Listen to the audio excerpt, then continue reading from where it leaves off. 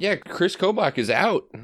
So all of this election fraud stuff is nonsense. I mean, our giant soggy president can talk about how like the Florida or the Georgia or the Arizona returns are all, this is rampant voter fraud. But like the commission that his handpicked guy put together in order to like suss out all of this voter fraud fell apart because they couldn't find anything. And now that guy doesn't even hold public office anymore. That guy failed so hard at finding voter fraud, which they were all convinced was so real. And this is the thing. I think Trump knows that voter fraud is not a thing, right? Oh, of course he does. He knows that it's not real, but he also knows that he's like, well, it could be real, though. Like, well, sure, no, it wouldn't be that hard to do. So it's reality television to him. Right. Because it's possible, it's just as good as being real. Being remotely possible, just as good as having actually existed for his purposes. Right. It gins up the base, which is basically, he's just talking about ratings.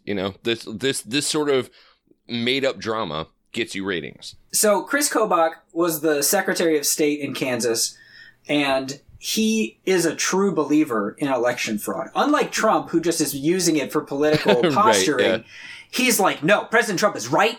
There is rampant voter fraud, and I'm going to find it, and I'm going to expose it to the world. And he failed so hard that as a consolation, he just said, okay, I'm going to give up on this voter fraud thing because it's a mess, and I'm just going to run for Republican governor of Kansas. And he sucked so hard at finding voter fraud that he lost a Republican governorship election in Kansas. Yeah, right. The first Democratic governor they've had in Kansas for like almost 20 years or something like that. Right. Even that is not enough for Trump to be like, maybe I need to back off the voter fraud nonsense because it doesn't play. He's like double, triple down, quadruple down. And Marco Rubio's jumping on the train now. He's the new Kobach. Oh, it's beautiful. Jesus. Chris Kobach, come on, Liquid Flannel. We want to talk to you. Like, are you just fuming at home now, going like, this was voter fraud. This is why I lost the election. Now that he lost, he's probably gonna like do his own like voter app or something, and it's just gonna be like a shit show, and he's gonna get all the Republicans to adopt it just to pour money into his pockets, and it's gonna be like the most insecure election app in the world or something. It's beautiful. It's a beautiful plan. Yeah, I guess my concern is, we already know that these big media companies, Facebook or Google or Amazon or whatever, they're already taking way more data from people than most people are aware of. But at least that's just corporations controlling that, and they're just using it to make money. But we also know that like the dox threat and like death threats and stuff through like tweets that people make, those are a big deal. I don't see how democratizing that information that in all reasonableness should be kept private, putting that out to the mob, I don't see how that's going to help anything. I'm kind of surprised that no company has created an app, Pocket Stenographer or whatever, right, where it just like transcribes everything it hears, and then you could just be like, what was that person saying? Let me scroll back or whatever. Well, like, how does that not exist? The technology is there. It absolutely exists. It's just Google and Amazon doing it. They just don't give it to you. They just keep it for themselves. Right. Yeah. It's funny though, because now it was, at that time it was like, oh, what a dream that would be to have a written record, an archive of everything you've ever heard or said or experienced. And it was like, wouldn't that be amazing? And now it's like, what a horrific nightmare that would be. Because that shit would get hacked immediately, do like a keyword search for like anything offensive that you've ever said, release the tapes of it, what a nightmare. Which already happens, but also like those of us who weren't super terrified of it just became podcasters. Yeah, no, we're making it too easy for them. That's good. That's a good lead-in.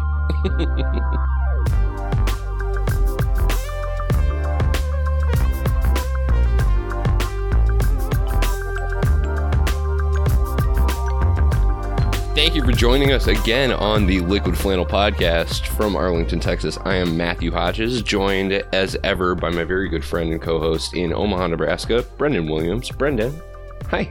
I'm hanging in there. We're back. We still have a podcast. There is a podcast, yes. Contrary to popular belief, it's happening. Some technical difficulties last week, but that's all right. We're gonna pod through it. Yeah. Well, good. Nothing happened. in the last 2 weeks. No elections or anything occurred. Nothing super exciting. Pretty much no news at all. So it worked out really well. It's all right. I think it actually works well for us to have given it, basically 2 weeks since the midterms to finally start digesting some of this information that came out. Right. Because the elections are still happening, right? They're still going on. Oh gosh, I talked about that Maine election where the Congress person from Maine, the ranked choice voting state, right? Yeah. So here's what happened: the Democrat won the second round because he had enough number 2 votes to put him over 50%. Brilliant. And the Republican is suing and saying that it's illegal and unconstitutional to do an election that way, which is funny that he's waiting until now. Like, you'd think if that was your position, maybe do that beforehand or something. I mean, I guess you got to have standing, so that helps. But yeah, it's still an amazing thing that this is actually happening. I hope this court case goes well and they say, yeah, ranked choice voting is fine. Right. And what a great way to have an election where there's a benefit to saying, I want to be someone's second choice and not the person who's like polarizing, right? Where some people love him and everybody else hates him. Yeah, well, sure. That's the entire virtue of ranked choice voting, right? That basically you end up with a lot of compromise candidates, which in theory, I don't think that's the same thing as saying centrism is good, but in theory, it's the person who just seems like a good public servant is probably going to get is going to get the win. Yeah, and I think it really encourages positive campaigning and not negative campaigning, right? Because it's not as helpful to attack your opponents. You don't want to get those, last choice votes by, attacking your potential voters, right? Yeah, and I think it probably works well for anybody who would run under a third party, the Democratic Socialists or the Green Party or something.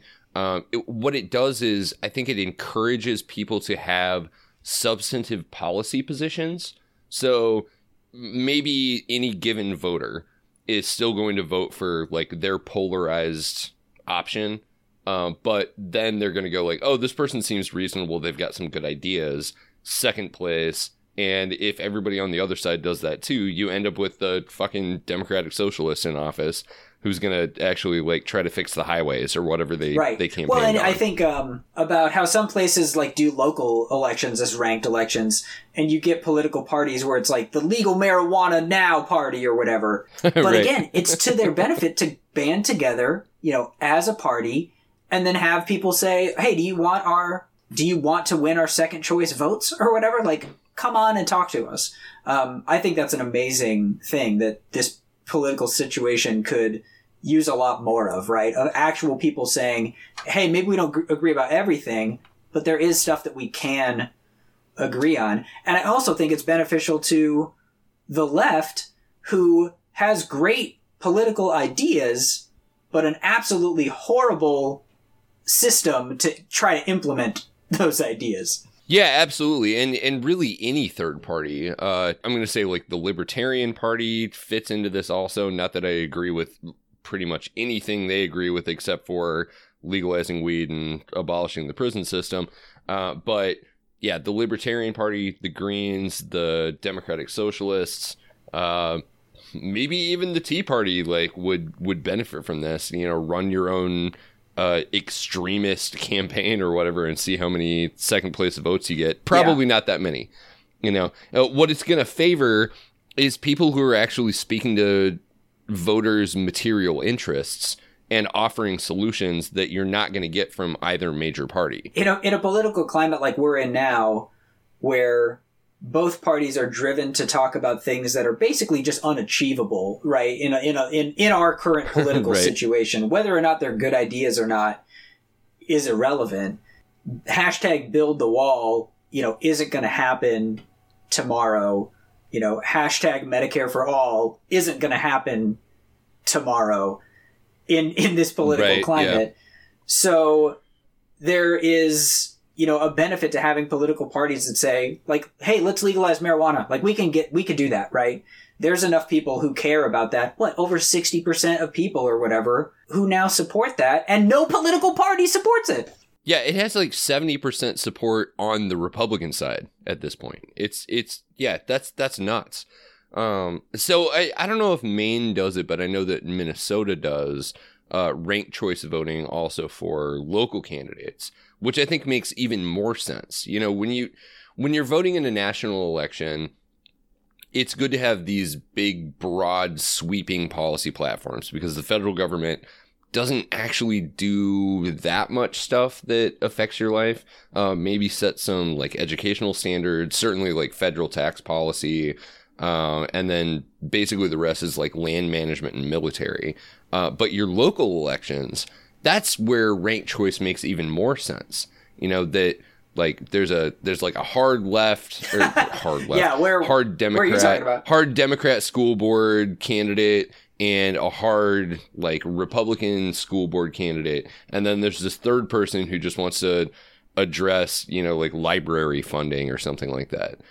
Which is going to be everybody's second choice. I think ranked choice makes even more sense, like they do in Minnesota, for local elections, for your governor, for your state reps, for any of these other administrative positions, where they're actually making the decisions that affect your day-to-day life in a way that the federal government really doesn't. But that's the thing everybody gets caught up in all the time.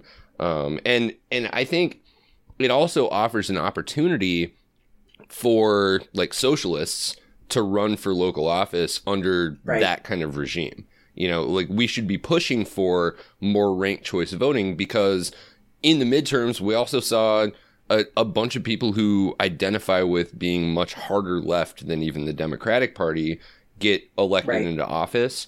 And if we could get a more favorable voting system, you know, electoral, whatever algorithm into place, I think you would have even more people elected to local office. And that's how you build a backbench to start running people for Congress or for president or whatever, that's where the Greens always fall down. They show up every 4 years and run somebody for president when really what they should be advocating for is electoral reform at the local level. And then they could get everybody in a couple of districts in a big swing state to be like Green Party politicians. Well, and I think here's the craziest thing.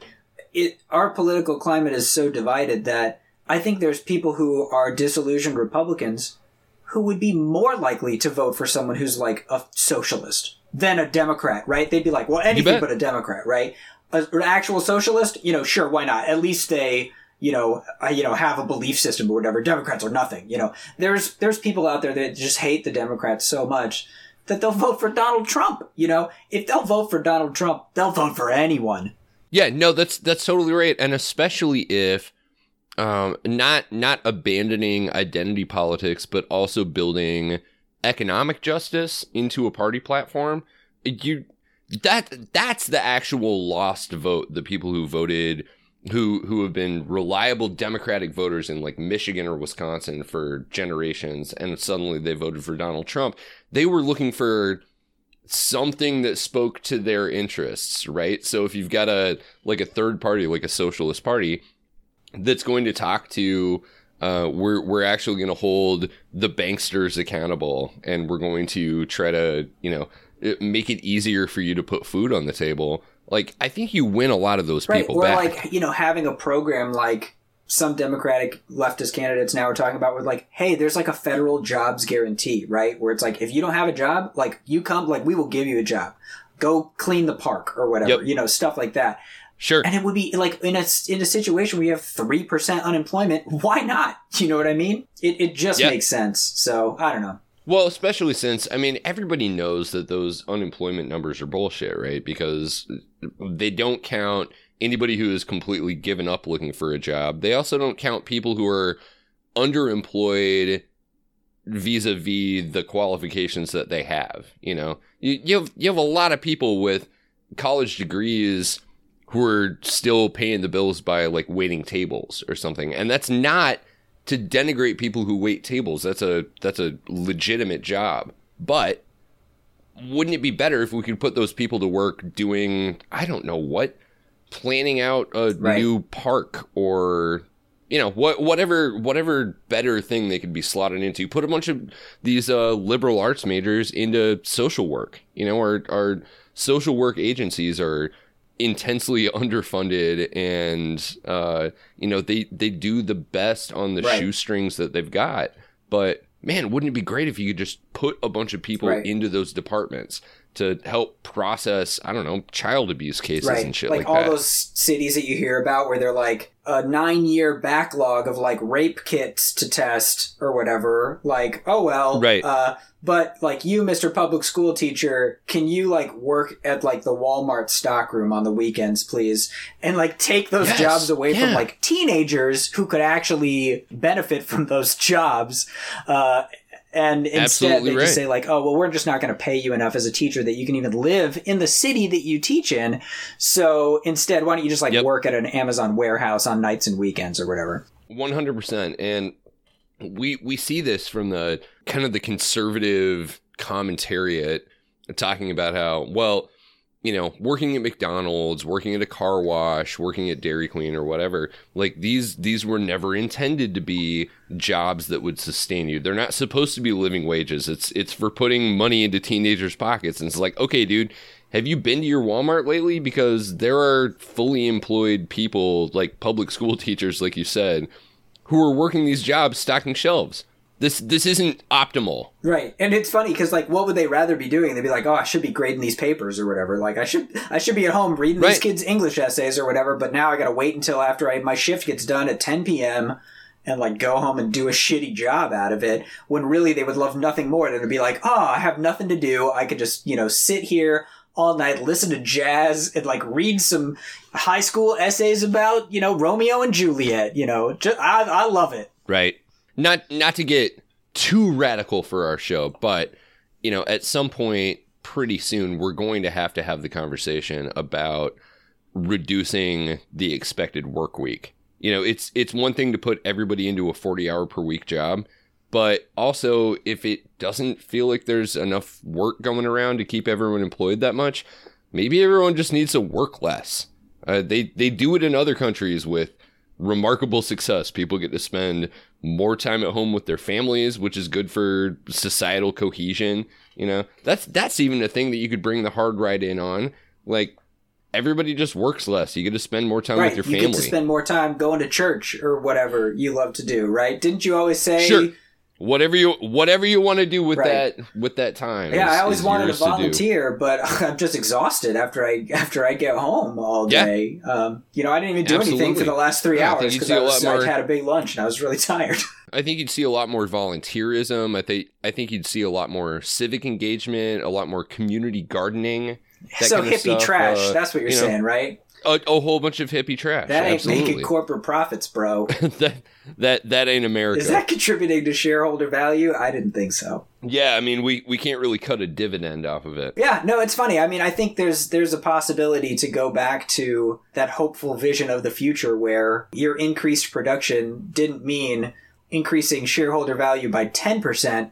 Let's increase it by 40% by working 80-hour weeks until you get burnout or whatever. Like, that's actually not sustainable. It's not better for really anyone. It just drives a bad corporate culture. And, you know, you see people do it because, you know, it can be successful, right? Because you're in a, you know, hyper-competitive environment where if there was a regulatory structure that allowed, that, you know, made a more level playing field... Right now, it's if you're in the right place at the right time and you happen to have the right qualifications, some of which are not really legal qualifications, but have to do with the culture of whatever you're trying to get promoted for. Yes, you can hit the lottery in this country, but that's what it is. It's like buying a Powerball ticket. You know, man, when I first moved down here, I was looking for some kind of job, any job at all that was going to be kind of a professional job. And I sent out probably 250 job applications. I didn't hear back from almost anybody. And one of the things I did hear back from was the Better Business Bureau. And it was just for like some data entry job. And it was like, we really appreciate Like, you look like really qualified for this job. We did have about 700 people apply for this job. So we're going with the person who has more experience, which was like, you know, somebody who is also out of work at the age of like 55, who's been like a manager in the past. And now you're getting a data entry job at the Better Business Bureau. I'm not sure what my point was. Yeah, no, you're right. It's not ideal. It seems like there could be some common sense solutions if we had a functioning political system where people could actually care about doing things that like helped people instead of just which party is like scoring political points and how does it look and, you know, what are the optics and what's the spin and how can you attack what that person's doing? It's horrific, really. You know, we talked on a recent episode about the idea of there not really being a unifying, forward-looking and optimistic narrative in our polis. You know, that there really isn't anything. Nobody's selling like any kind of hopeful vision of the future right now. You've got the revanchist like Trumpism, which is just basically we're gonna make America great again by taking it back to the 1950s, except now everybody works in tech, I guess. Everybody else is kind of just talking about like problems and like addressing like the big problems. Like being mad is basically our politics right now instead of being hopeful. And I think that that's an opportunity for the left to try to like start messaging. Like we need, maybe we'll talk about this in the next segment, but I've been playing that game that you gave me. No, it's finally happened. It has finally happened, and I'm almost done with BioShock Infinite now. Oh snap! But I think that there's a lot of politics that we can unpack on that. But one of the things that it's made me reflect on is just political messaging and the idea of being able to promote a vision of like, why are the other people wrong? For these reasons, we have a vision for you for the future, and you know. In BioShock Infinite, it's either you're going to go to heaven because you're white or you're going to go to heaven because you work 18-hour days. But at least it's a message. That's effective propaganda. I think the only person who's doing positive politics right now is Alexandria Ocasio-Cortez. Right. Well, let's take a break. Yeah, I'm glad you brought it up because I do want to talk about AOC. She has been all over the media the last couple of days, and it's going to be great.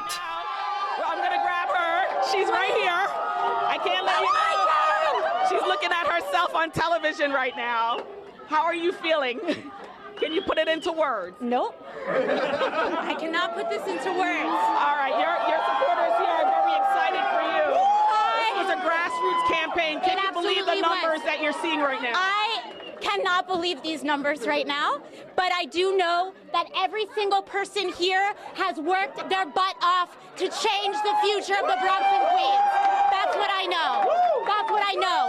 And that this victory belongs to every single grassroots organizer, every working parent, every mom, every member of the LGBTQ community. Every single person is responsible for this. Well, I think what we've seen is that working class Americans want a clear champion, and there is nothing radical about moral clarity in 2018. Go. Oh, man. Do you remember when that sign language person was doing like the hurricane evacuation, and then it turned out they just like didn't even know sign language. That's right. They were just gesticulating wildly. Which is I mean, that gets the message across pretty clearly, I think, if you're looking at weather maps and somebody is just gesticulating like everything's crazy and awful. Yeah, I mean, you know, I guess it's nice to like get a translation of like what the governor is saying, but like, look, if you just read like the scrolling text at the bottom of the screen, like, you get the gist of it. You know what they're saying, right? They're just saying like, hey, like, this is for real. Like, hurricanes are not safe. Watch out. Like, you get it. Actually, you don't necessarily need the word. I don't know. I've watched, you know, like cable news on mute before, and you completely ignore the person standing there because you can't hear what they're saying. You're just watching the scroll and the little like headlines pop up or the little leads. And if someone were up there actually just looking like they were freaking out, just completely losing their shit, you know, it would just add a little bit of emphasis to what I was reading down below. That is the best way, actually, to, like, consume cable news, is, like, on mute, like, at an Applebee's or whatever, where you're just like, oh, okay, yeah, like, I don't actually, like, need to hear word for word what this idiot's saying, because they're just an unqualified idiot on TV, just blathering nonsense. Yeah. You get the gist of it in, like, the little summary that they say, like, oh, Trump, you know, Trump says Brexit was my idea and it was great. Like, you're like, yeah, that makes sense. Like, okay, yeah, sure. Like, I know all I need to know. I don't need to hear this guy talk about how Trump did that. Like, I don't need 15 minutes of you talking about how that story came about. Just the thing that you said, that's sufficient. Well, so Alexandria Ocasio-Cortez. Oh man, we should play that little reel right here of Fox News. She is up in Fox News's head right now.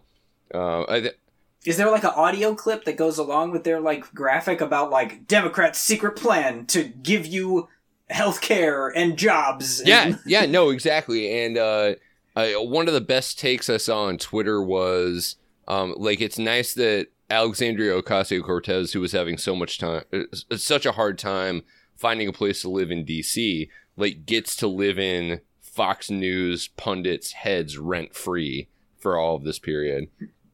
We'll play that clip right now.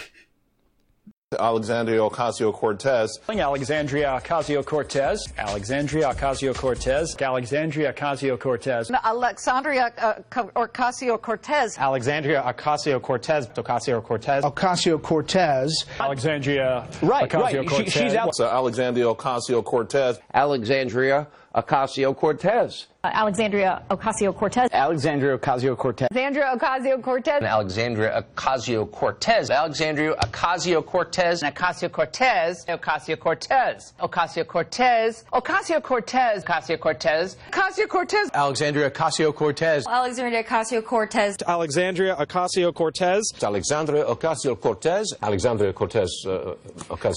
Alexandria Ocasio-Cortez. Alexandria Ocasio-Cortez. She's killing it out there. No, man. she definitely seems to be. But yeah, I wanted to. She makes it look so easy too. I mean, like she doesn't. All she has to do is like show up, and then people say ridiculous stuff, and she's like, "It's actually not that ridiculous." Yeah, well, I want to. They're like, "Oh, she owned him again." I want to lead off this segment by talking about not the conservative response to her, but the hashtag resistance, hashtag still with her, donut, whatever the fucking thing is, moving forward together, whatever. Oh, are they? Yeah.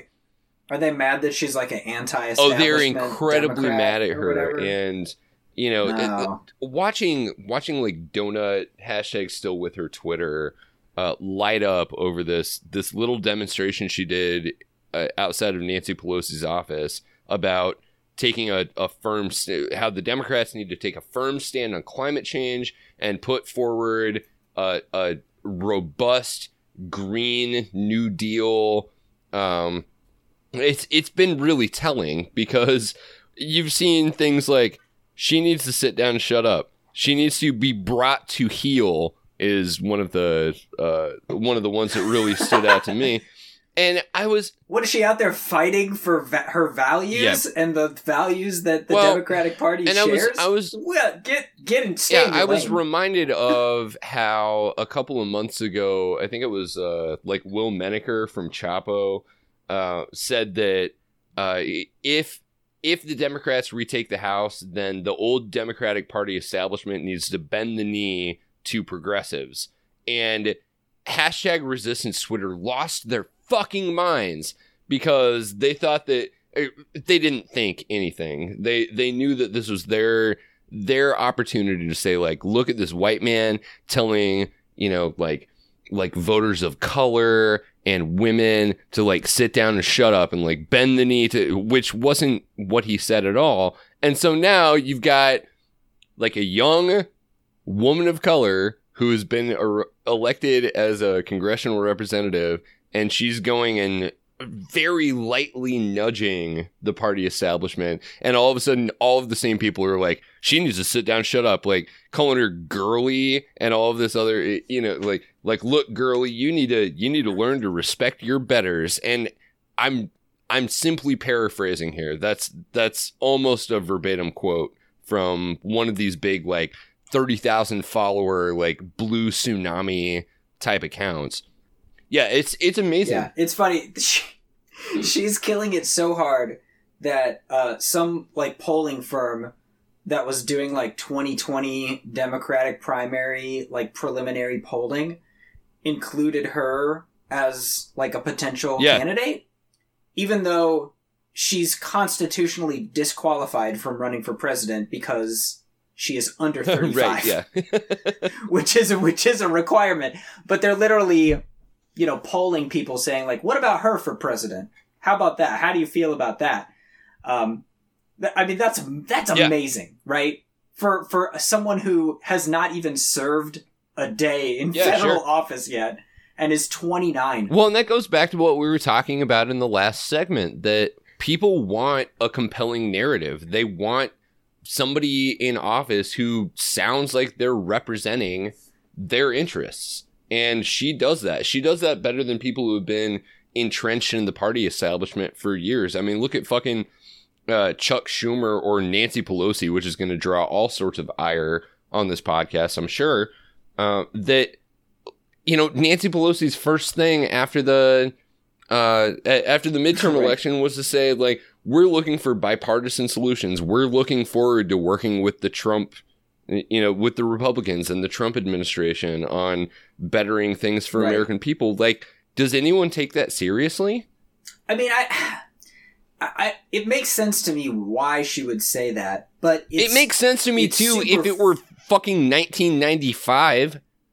Oh, absolutely. But they're still on that centrist game, right? I mean, they're still in the game of, hey, look, the way we win is, you know, we gotta play nice.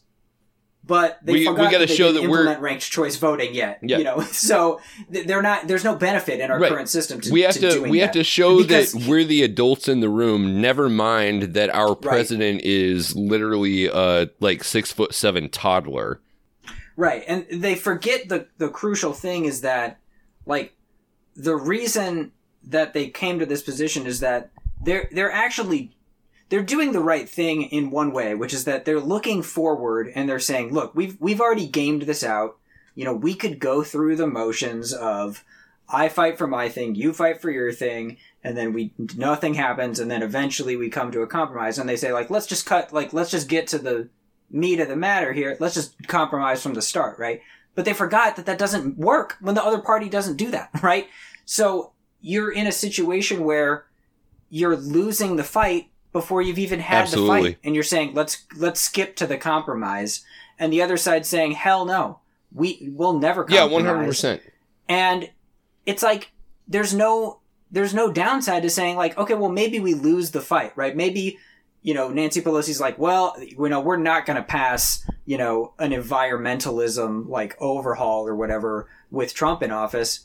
So why even try, right? Why even bother trying to do that? It's a waste of time. But it's not a waste of time because it gets people to see what you care about, and it makes Republicans have to defend their position, which is not a defensible position at all. Look at what the Tea Party did. You know, they ran for like 6 years on the idea that Obamacare was evil and it was coming to steal your grandma out of your house and take her to a Nazi death chamber. You know, right? Death panels her grandma. Right. And, how many times did the fucking lines around the block at the hospital, or whatever? It's like it did nothing. None of that happened. Right? Your medical bills are going to go up, 12,000% or whatever. None of that happened. How many fucking times did the Republican-run House of Representatives pass an Obama repeal bill?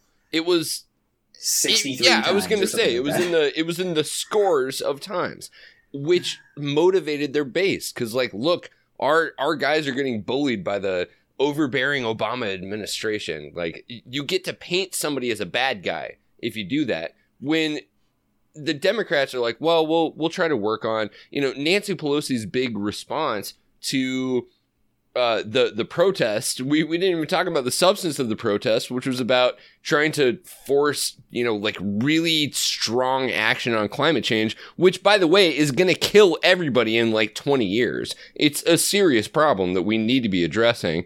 And not everybody, just 80% of people, Matt. You're always exaggerating. Certainly nobody who works for the liberal pundit class or lives inside the Beltway. It's only going to kill people who can't afford private firefighters. Oh my God. Yeah, all right. We might circle back around to that, but yeah, her response to this protest, which was not to take the Fox News line on what happened, which is what literally fucking every big media outlet did, was Alexandria Ocasio-Cortez is attacking Nancy Pelosi, and no, it turns out that it was actually kind of it was a nice little strong showing of support, and they talked, and both Ocasio-Cortez and Pelosi walked away from it going I was really glad to speak with my colleague today about, it ended up being this really amicable thing. But still, Pelosi's response is, we're going to revive this House committee on climate change, which used to be active but didn't do anything while it was active, which that's not a fucking response either. Right. Well, and that's what you get when you have a political system that favors that two-party thing, right? Is that the other political party, they don't actually have to do anything of substance. All they have to do is just kind of look like they're doing something a little bit better than the other guy, right? And then you win, right? The need is drastic climate action. One side wants it, kind of, but they're not sure of the mechanics, which they actually care about. The other side just says, that's, ridiculous. It's a non-starter. We're not even going to think about it. The leader of your party literally calls it a Chinese hoax to somehow destroy America. Right. And so the Democrats' position is, well, let's just compromise, right? Let's not actually do anything. Let's not try to do anything. But, let's have a committee, right, where at least we can get out there and say, man, we really should be doing something about right, this. Yeah. Whew, wouldn't it be nice if we could? And that's their solution, right? And it's not energizing. It's not exciting. It's not doing anything. It's not accomplishing anything. It's not sufficient for the problem, and it's not a thing that people can rally around. Right. So, like I said, it's worth it to have the fight. Even if you're going to lose the fight, there's a benefit to having the fight, which is to get your message out there, let people know where you stand, and then when it goes horribly wrong, you can say, hey, look, we tried our hardest, instead of saying man, well, I guess we should have tried harder. Oops. Yeah. Oh, well. Well, but anyway, maybe we can all live on a blimp in the sky. You really want to talk about BioShock Infinite? Oh, hell yeah. It's so timely. It's it's the hottest game of 2000 and well, no, let's do that, because I was going to bring up this other thing that happened around Alexandria Ocasio-Cortez, but maybe I'll save it for the high note. So did she lead the Sky no, Revolution? It's this tweet by oh, sorry, that was from the future. This tweet by Edward Scary, Eddie Scary. But yeah, yeah. No, we'll get back to Busy Let's talk about that in the high note. Yeah, okay, so yes. Brendan, a few months ago, maybe a year ago, sent me a copy. 7 years ago. Several years ago. I'm slow getting around to media sometimes, but he sent me a copy of the game BioShock Infinite, and has been needling me ever since then to finally play it, because he thought that I would really like it. And it turns out that, yeah, dude, I'm fucking addicted to this game. I'm not getting sleep at night anymore, because the autosave feature only kicks in after giant hours long firefights. So yes, I am now playing BioShock Infinite. What do you want to say about it? I mean, so that is a game. It is a game. You're pretty far in the game. We live in a video game. That is a game that has some ideas. I don't know that it necessarily knows what it's doing with those ideas, but it's a game where the setup is essentially, it's like the 40s. No, or it's the 50s no, it's or earlier something. than that.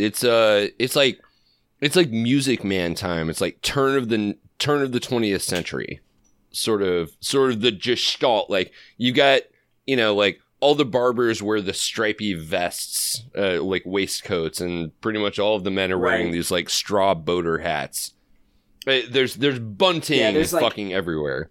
Yeah, there's like a lot of people wearing like horizontal striped bathing suits and like with giant circle barbells and like robots with handlebar mustaches. It's very much stuff. like the Music Man sort of era, where everything was like quaint and like Main Street USA sort of shit. If you've ever been to Disney World, like it's that, like guys riding by on a 4-seater bike singing like barbershop quartet.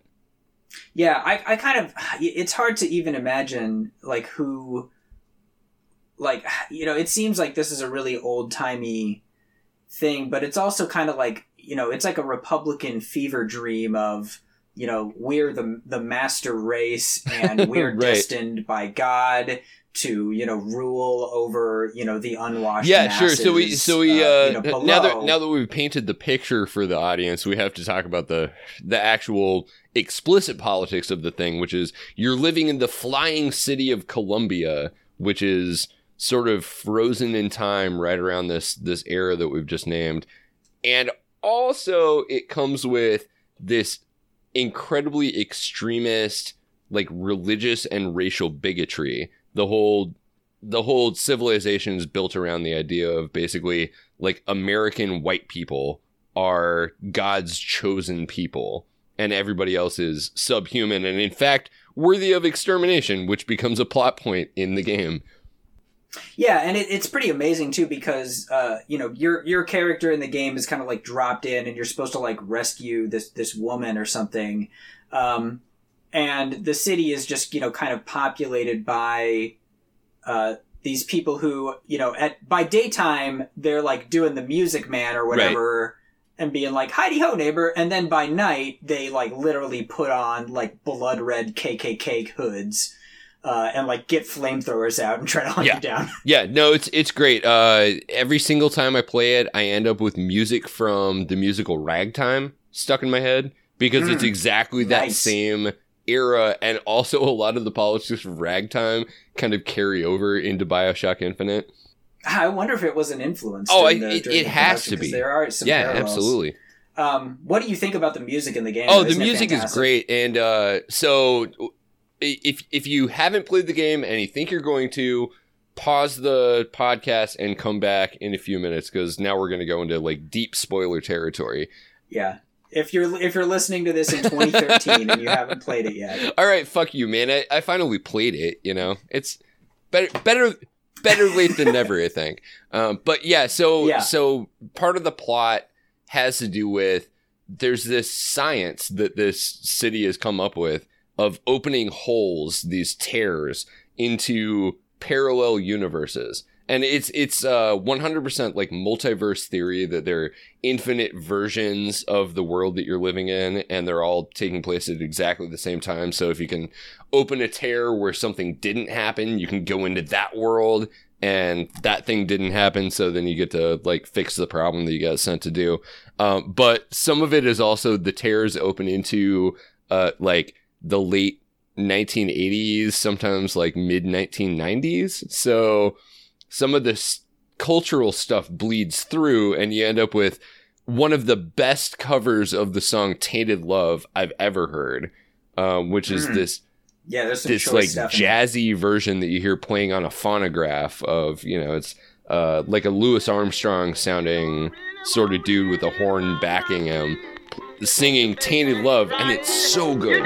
Someone to hold you tight, and your big love is to pray. Baby, I'm sorry, I don't pray that way. Once I ran from you, now I'm gonna run from you. This tainted love you're giving, I give you all I got to give you. Take my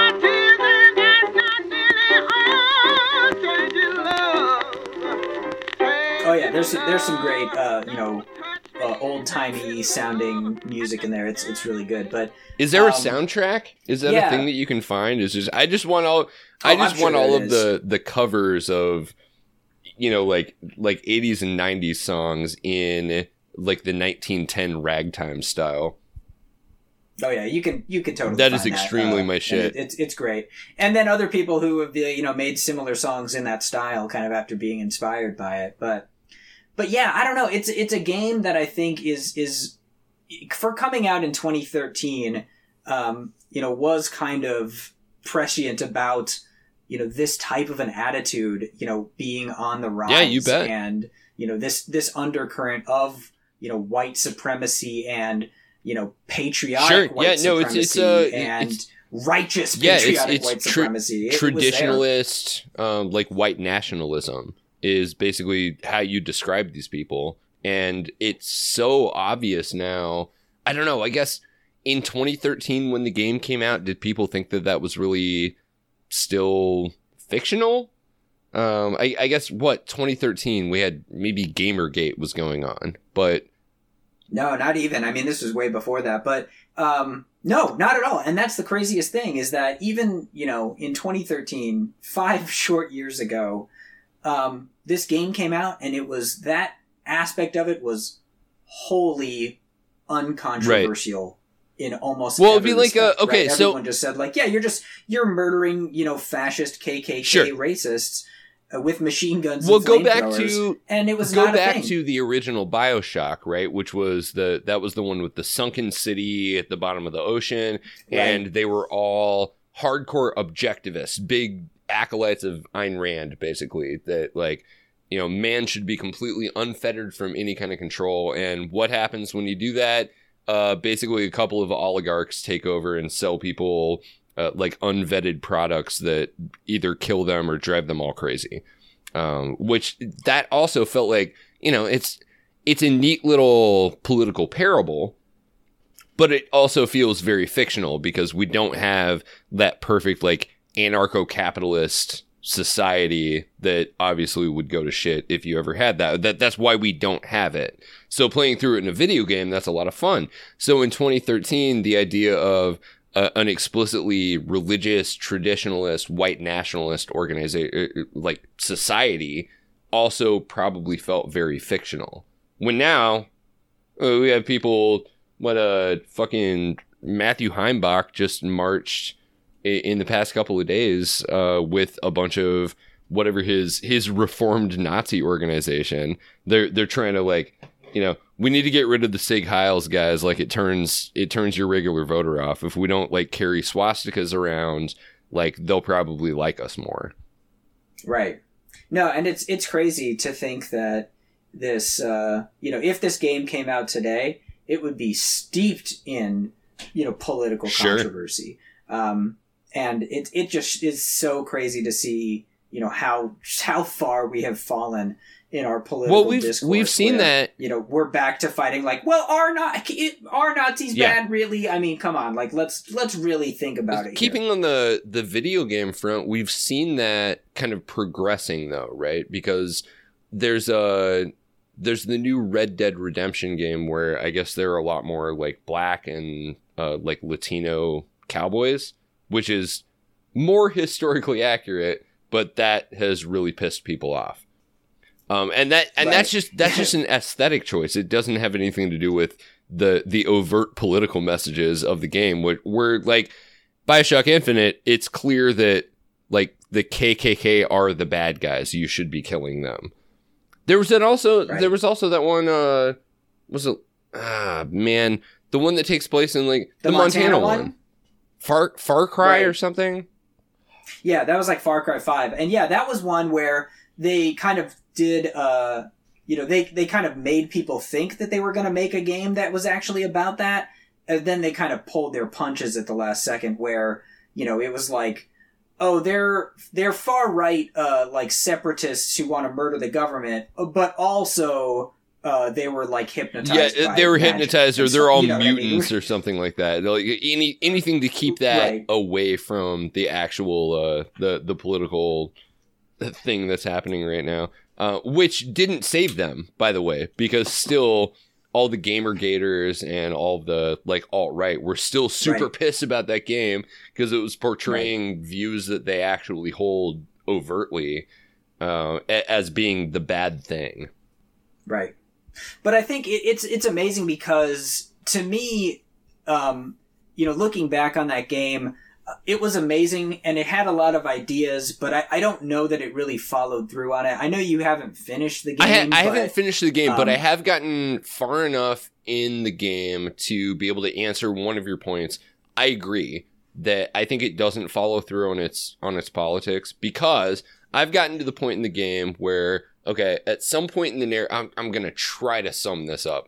At some point in the narrative, you get involved with basically the proletariat, people of color revolution in this city. Like all of the underclass that have been treated like shit and worked down to the bone for all this time. Like finally you get them a bunch of guns and they stage a revolution.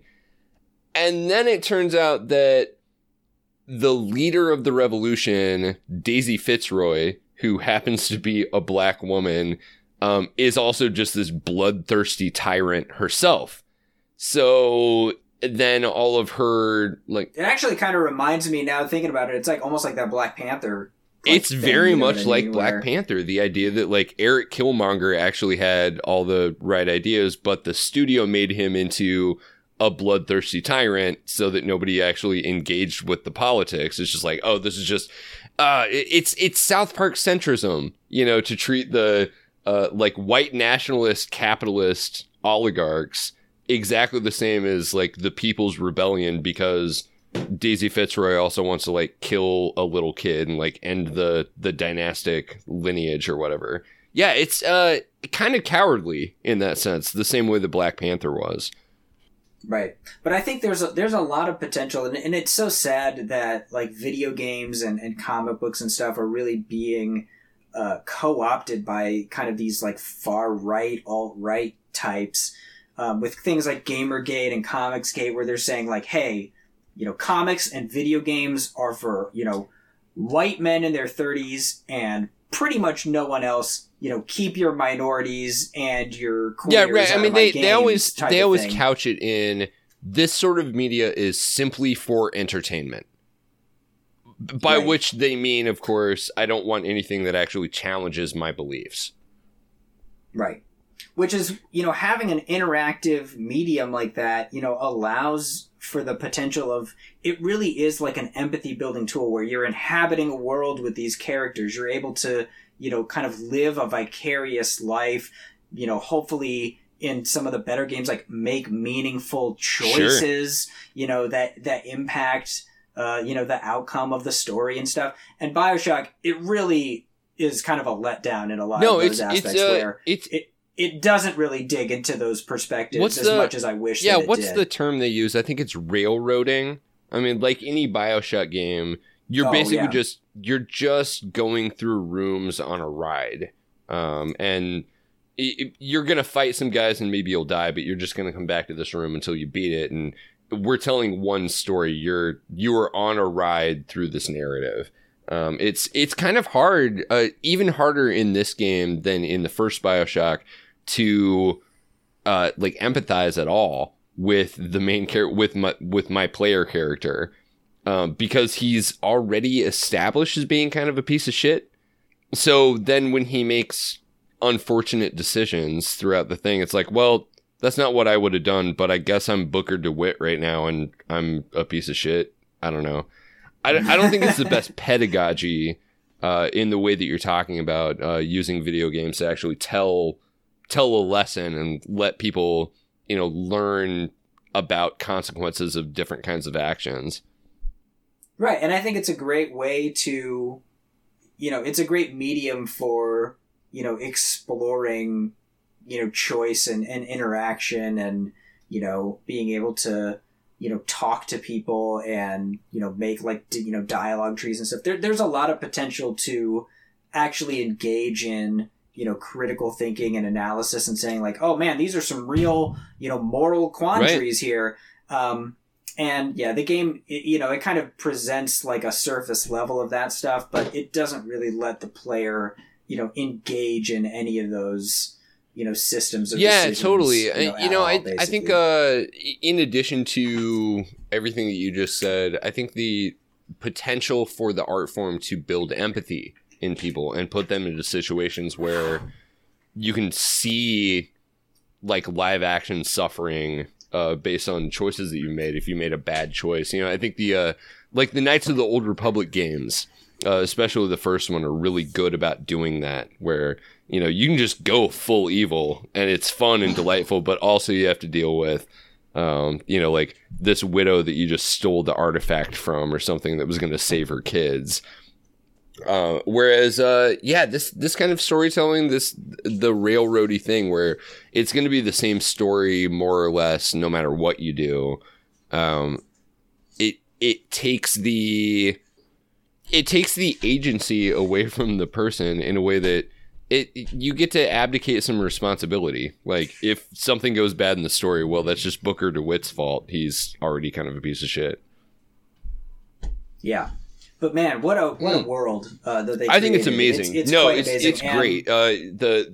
The art and the theming and the design and the kind of theme parky design of all of the different levels, I mean, is amazing. And at one point you actually go on like a theme park-ish kind of museum-y ride about like the Custer's Last Stand or something like that, or what is it? Both. It's like Custer's Last Stand and also the Boxer Rebellion.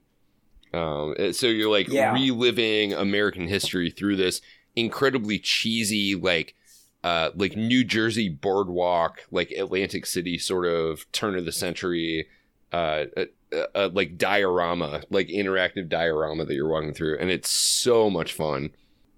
Yeah, it's great. Right. God, imagine a game that was like GTA or whatever, but you're like leading like the worker, like the dock workers, like uprising or whatever. Think of like GTA but Newsies. Wouldn't that be sweet? That would be so good. I feel like we've talked about this before too. The idea of like video games and the way that they incorporate predominant political views when you could re-envision other, existing video games to promote other political views, like a SimCity where your idea was to like raise everybody's standard of living, not just build an incredibly dense metropolis. Yeah, no, I think it's really great. And that's what I was saying. That's why it's so sad that the medium is kind of been co-opted by these regressive groups, because there's so much amazing potential there to, tell, crazy, unexpected stories that can really open people's eyes and, have them experience, empathetic situations and stuff like that in a way that's different from just passively watching it, because it's like you feel it in a different way because like it's you doing it, interacting with it. Yeah, totally. Well, and that's ultimately why I like games that are big open sandboxes, like any of the like Elder Scrolls games, Oblivion or Skyrim or whatever, over something like Halo, where like it's like living through an action movie, but I already don't like all of the politics of the action movie, So like I can get really good at like doing headshots on guys, but it's not going to be as satisfying a story as if I'm playing through a more open game where my choices in the narrative actually affect things. Yeah. Well, man, you should finish this up and then hop into Saints Row the Third, which is a very different take on on the political climate of early 20-teens America. All right, cool. That's a deal. No, I've been enjoying this one a lot. Thank you for sending me that copy. I'm sorry that it took me so long to get around to it, but no, it's great. You were right. I am enjoying this game on many levels, including the politics of the game, which are just bonkers. And we didn't even talk about how you have like a weird like hook wheel arm that lets you like ride like roller coasters. Oh, I want that. Around. I would love to have one of those like Skyrail hook hands. Yeah, I want to know how he's so good at jumping on and off of it. He's really great at it. I feel like it would be much harder. Yeah, sure. In real No, life. it's kind of funny that you can drop off of a roof about 10 feet and it'll damage your health. But if you use the skyhook and you drop someplace like 90 feet away, he lands with no problem.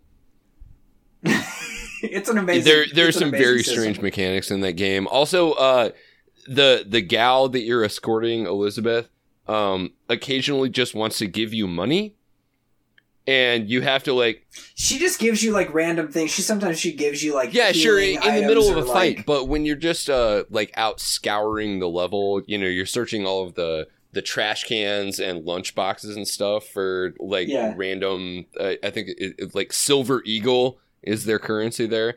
Like if you collect enough, eventually she'll just go like, "Oh, I found some money here. Take this," and then you have to hit X, and then there's this whole cinematic of her wherever she's standing in the level flipping you a coin, and you grab it and like look at it in your hand, and then that goes into your bank too. And it's just such a strange mechanic for that game. It completely interrupts the scenes all the time.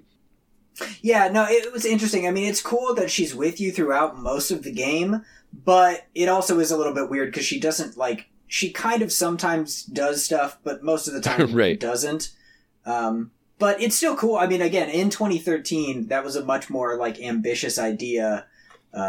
It must have been a ton of work to even get it to that level where you're like, oh, most of the time I forget that she's there instead of like actively. Oh yeah, totally. No, that's one thing I did want to mention while we talked about this game was I really appreciate the coding of the NPC Elizabeth character, because she, like, for plot reasons, keeps her distance from you, which means she's almost never in the way.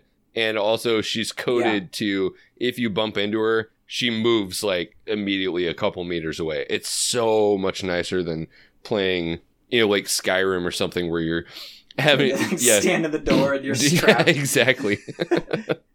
All right, that's I appreciate you giving me that game. I think that we probably have spent enough of our listeners' time talking about BioShock Infinite. We're going to take a break. We'll bring it out on a high note. We've got some Twitter drama, just delicious. Oh, I may not always love you, but long as there are stars above you, you never need to doubt it. I'll make you so sure about it. God only knows what I'd be without you. Without you. Without you.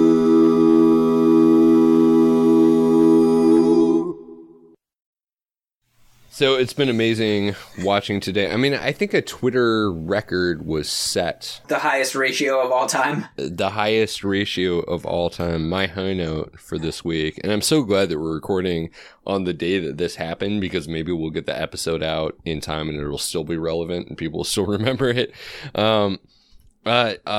Reporter for the Washington Examiner, Eddie Scary, with 2 R's, Scary, maybe, made just an amazing tweet today that was directed at who we were talking about earlier in the show, Alexandria Ocasio-Cortez.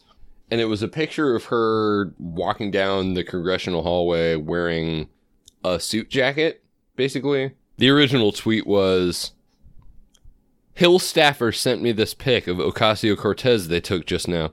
I'll tell you something, that jacket and coat don't look like a girl who struggles. If you want to be a real congressperson, you better wear jackets with just holes in them. Like, if you didn't sew your jacket yourself, you're not a real congressperson. There were a lot of invocations of the image of the, like, cartoon hobo, the guy wearing, like, the barrel with just the 2 suspender straps, like, holding it up, you know? Like, what did you expect her to to be wearing. Yeah, And I thought she was just going to show up in Congress wearing, dirty rags with like a cardboard sign that's like, "Will legislate for food." any number of people chimed in and was like, I'm pretty sure that jacket is available at Nordstrom Rack on sale for like $25 or something. She's not Sarah Palining it here. It's not like she was rolling out and she was like, yo, I got my ice on, I got my gold chains. Like, no, she's just like wearing like a black jacket and like had like a black bag. Well, that's exactly what's so hilarious about the whole dispute, right? That the conservatives are so gleeful about how poor she is. And like, obviously the fact that she doesn't have enough money saved up to get a second apartment in Washington, D.C. means that she's unfit for office. But also, she's way too rich to be like talking about how she can't live because she wears clothes sometimes. I bet she has an iPhone. She's probably not even poor, right? If you have an iPhone, it doesn't count. You're so much more right than just in the context of this, because they love doing that shit, right? There was that famous Fox News segment about like, so many people in poverty, but let's look at their actual living conditions. 95% of them own a refrigerator. Yeah. 63% own a microwave, the ostentatiousness. Exactly. Right, yeah. And they'll do that same kind of poor shaming anytime like they see a homeless, like, okay, yeah, he's homeless, but how does he pay for his fucking smartphone? It's like, you dipshit. Like, the only way to be a citizen in this society at this point is to have internet access. And also, those things are not that expensive. You can find a 3 generations ago smartphone that works perfectly fine on a like month-to-month plan for like pennies at this point. Maybe they wouldn't need a smartphone if you could like fund the public library system that used to provide, people internet access, but they keep cutting that down, cutting the access, cutting the budgets and all that. And still does in a lot of places. Not that Liquid Flannel does not love our library system and our librarians, but you're totally right. Yeah, they cut the funding for public access to that same sort of information all the time, and then complain about people doing what they can to. You can't get a fucking job without internet access. It's impossible. Without a phone, right? Like, that's the craziest thing too, is like, they're like, oh, you have an iPhone? Like, how ridiculous. And it's like, well, what are you supposed to have? Like, those are the phones that they make now, right? Like, you could get one and it's really not that expensive, and you need to have one to just exist in modern society. Right. And it's like, I just want to say to those people, like, yeah, no, I agree with you. It is ridiculous that person has to pay for that. There should be ways that they can get that service without having to pay for it, because clearly they have more important things that they would like to be spending their money on, but they can't. That's actually a really good idea. The idea of, we do that like bike share in some bigger cities. Like a phone share thing would be really good too. Just some really robust, like hard to break, like small mobile device that could access public Wi-Fi provided all over the place. And when you're done with the phone, you get the job and you can get like a nicer phone. You put it back in the basket and somebody else gets to use it. Yeah, there was when I was in New York recently, they had these things where they were like on basically like street lights, like every couple of blocks. And it was like if you were at the mall or something and there was like a little like directory thing screen or something. They just had these on light posts, and it was basically like an iPad built into like the light post. Yeah. And it's just like, hey, you can just like walk up and like you just use this. Like, hey, if you need to like look stuff up, if you're like, oh, my phone's busted or it's out of batteries or whatever, I just need directions. You can just go up to one of these things real quick. The internet, check whatever, text people. It's crazy. It's not that hard to do, and it's not that expensive. And it's a benefit for, everybody. 100%. Well, I want to, my high note, that's so much better of a high note than what I was actually talking about. Because mine is kind of mean. I'm just glad that this Eddie Scary guy continues to double down on this terrible tweet that he made, to the point where Mike Cernovich, the Pizzagate like date rapist, conspiracy theorist, Trump dude, also tweeted at him, like quote tweeted him, delete this, which that's usually a tactic of the left. Like, once you know that you've lost Weird Mike, it's probably about time for you to delete your account, just walk away from it. Like, go away. It's like Jacob Wall getting fired by Gateway Pundit. Yeah, absolutely. It was pretty amazing. I did love the takedown that was like, go back to Busy Town was really good. Oh, that's so good. There are so many people making Busy Town references to him. Who's that? Richard Scary? No relation, I assume. Yeah. Lowly Worm is Antifa. I just want to let everyone know. I'm into it. Yeah, I could see that. Yeah, he's the real downtrodden working class, you know? Yeah, the only thing that's going to make this little Twitter saga better is if Richard Scary actually chimes in. Is he on Twitter? I don't know. Is he? God, what is the status? Is he still alive? I'm going to. What is the status of Richard Scary? And is he actually related to this guy? Because that would just be sad. Oh, that'd be so good. Oh man, here's a sad fact. When I started typing Richard Scary, it was just suggesting Richard Spencer. Oh no, I thought you meant like Richard Scary Rule 34 or something. No, but it was like, oh, you're looking for Richard Scary? How about Richard Spencer? How about that one? But maybe it's just because of my personal search history of seeing what Richard Spencer's been up to. You know, it turns out not much. That's a weird thing. If you make a hobby of following some of these like alt-right or Nazi assholes, you know, for your own entertainment and dunking, your search algorithms get really weird on some of these sites. They start to assume that you're alt-right because you watched, you know, like one Sargon of Akkad video, and it's like, well, you know, how about Stormfront? Like, Stormfront's like the next logical step from watching that. Oh, absolutely. Yeah, it's like, it's really annoying too, because like, on Facebook, which I just hate more and more all the time. It's like, hey, you should follow all your political officials. And I was like, you know what? That's a good idea. Like, I do want to see like what all the Republicans in Nebraska are putting on their Facebook pages.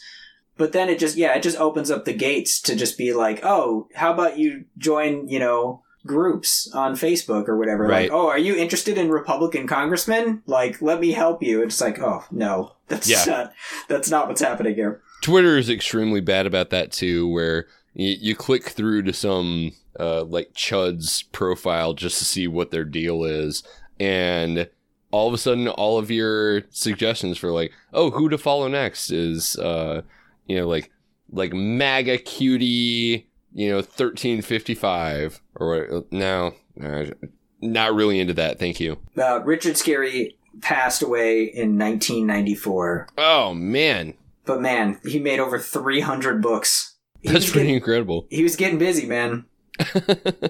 So the guy's been dead for 20 years. That's probably enough time for him not to be rotating rapidly in his grave because of his namesake. Yeah, dude, check this out. In his original books from the 60s, he later went in and like redesigned them to include like more gender diversity in like the 80s. So like he would have like, it's Busy Town and like here's all the construction workers, and he was like, oh, I'm gonna go back and I'm gonna like redraw this and put some like a female steamroller driver in there and stuff. Yeah, that's pretty impressive. Richard Scary, noted feminist. That's an amazing high note to take this show out on. That's an amazing high note to take this show out on. Let's do it. Agreed. We're really glad that you decided to join us again. Sorry for the delay there. The technological difficulties were inevitable. Yeah, you know, when you do 110 episodes, sometimes you're just going to have some issues, you know? It's just the law of averages. That's right. We rolled a 1 on that one. Yeah. Well, our apologies to our friend Lee Finke. We'll have him on again sometime soon. I hope so. Yeah, we haven't made a plan for Thanksgiving if we don't record next week, which is a possibility. Have a happy Thanksgiving. I hope we do record next week. I'll try to figure that out. But in the meantime, you can follow the show, obviously, at liquid_flannel on Twitter, and wherever you're listening to us right now, give us a star or a like or whatever. And, you know, your hosts are, well, Brendan Williams. Brendan, hey. Here's my pitch for the Thanksgiving show. Instead of doing a show, we'll just record the like Trump-related arguments you get into with your family around the Thanksgiving dinner table, and then we'll just release that. We're gonna call it Ruining Thanksgiving, and that will be your episode for next week. Brendan, it's gonna be a doozy this year. Follow me Twitter at Brendan Williams with 1 L. I'm Matthew Hodges. You can find me on Twitter at Matt the Great, and we'll see you soon. Soon.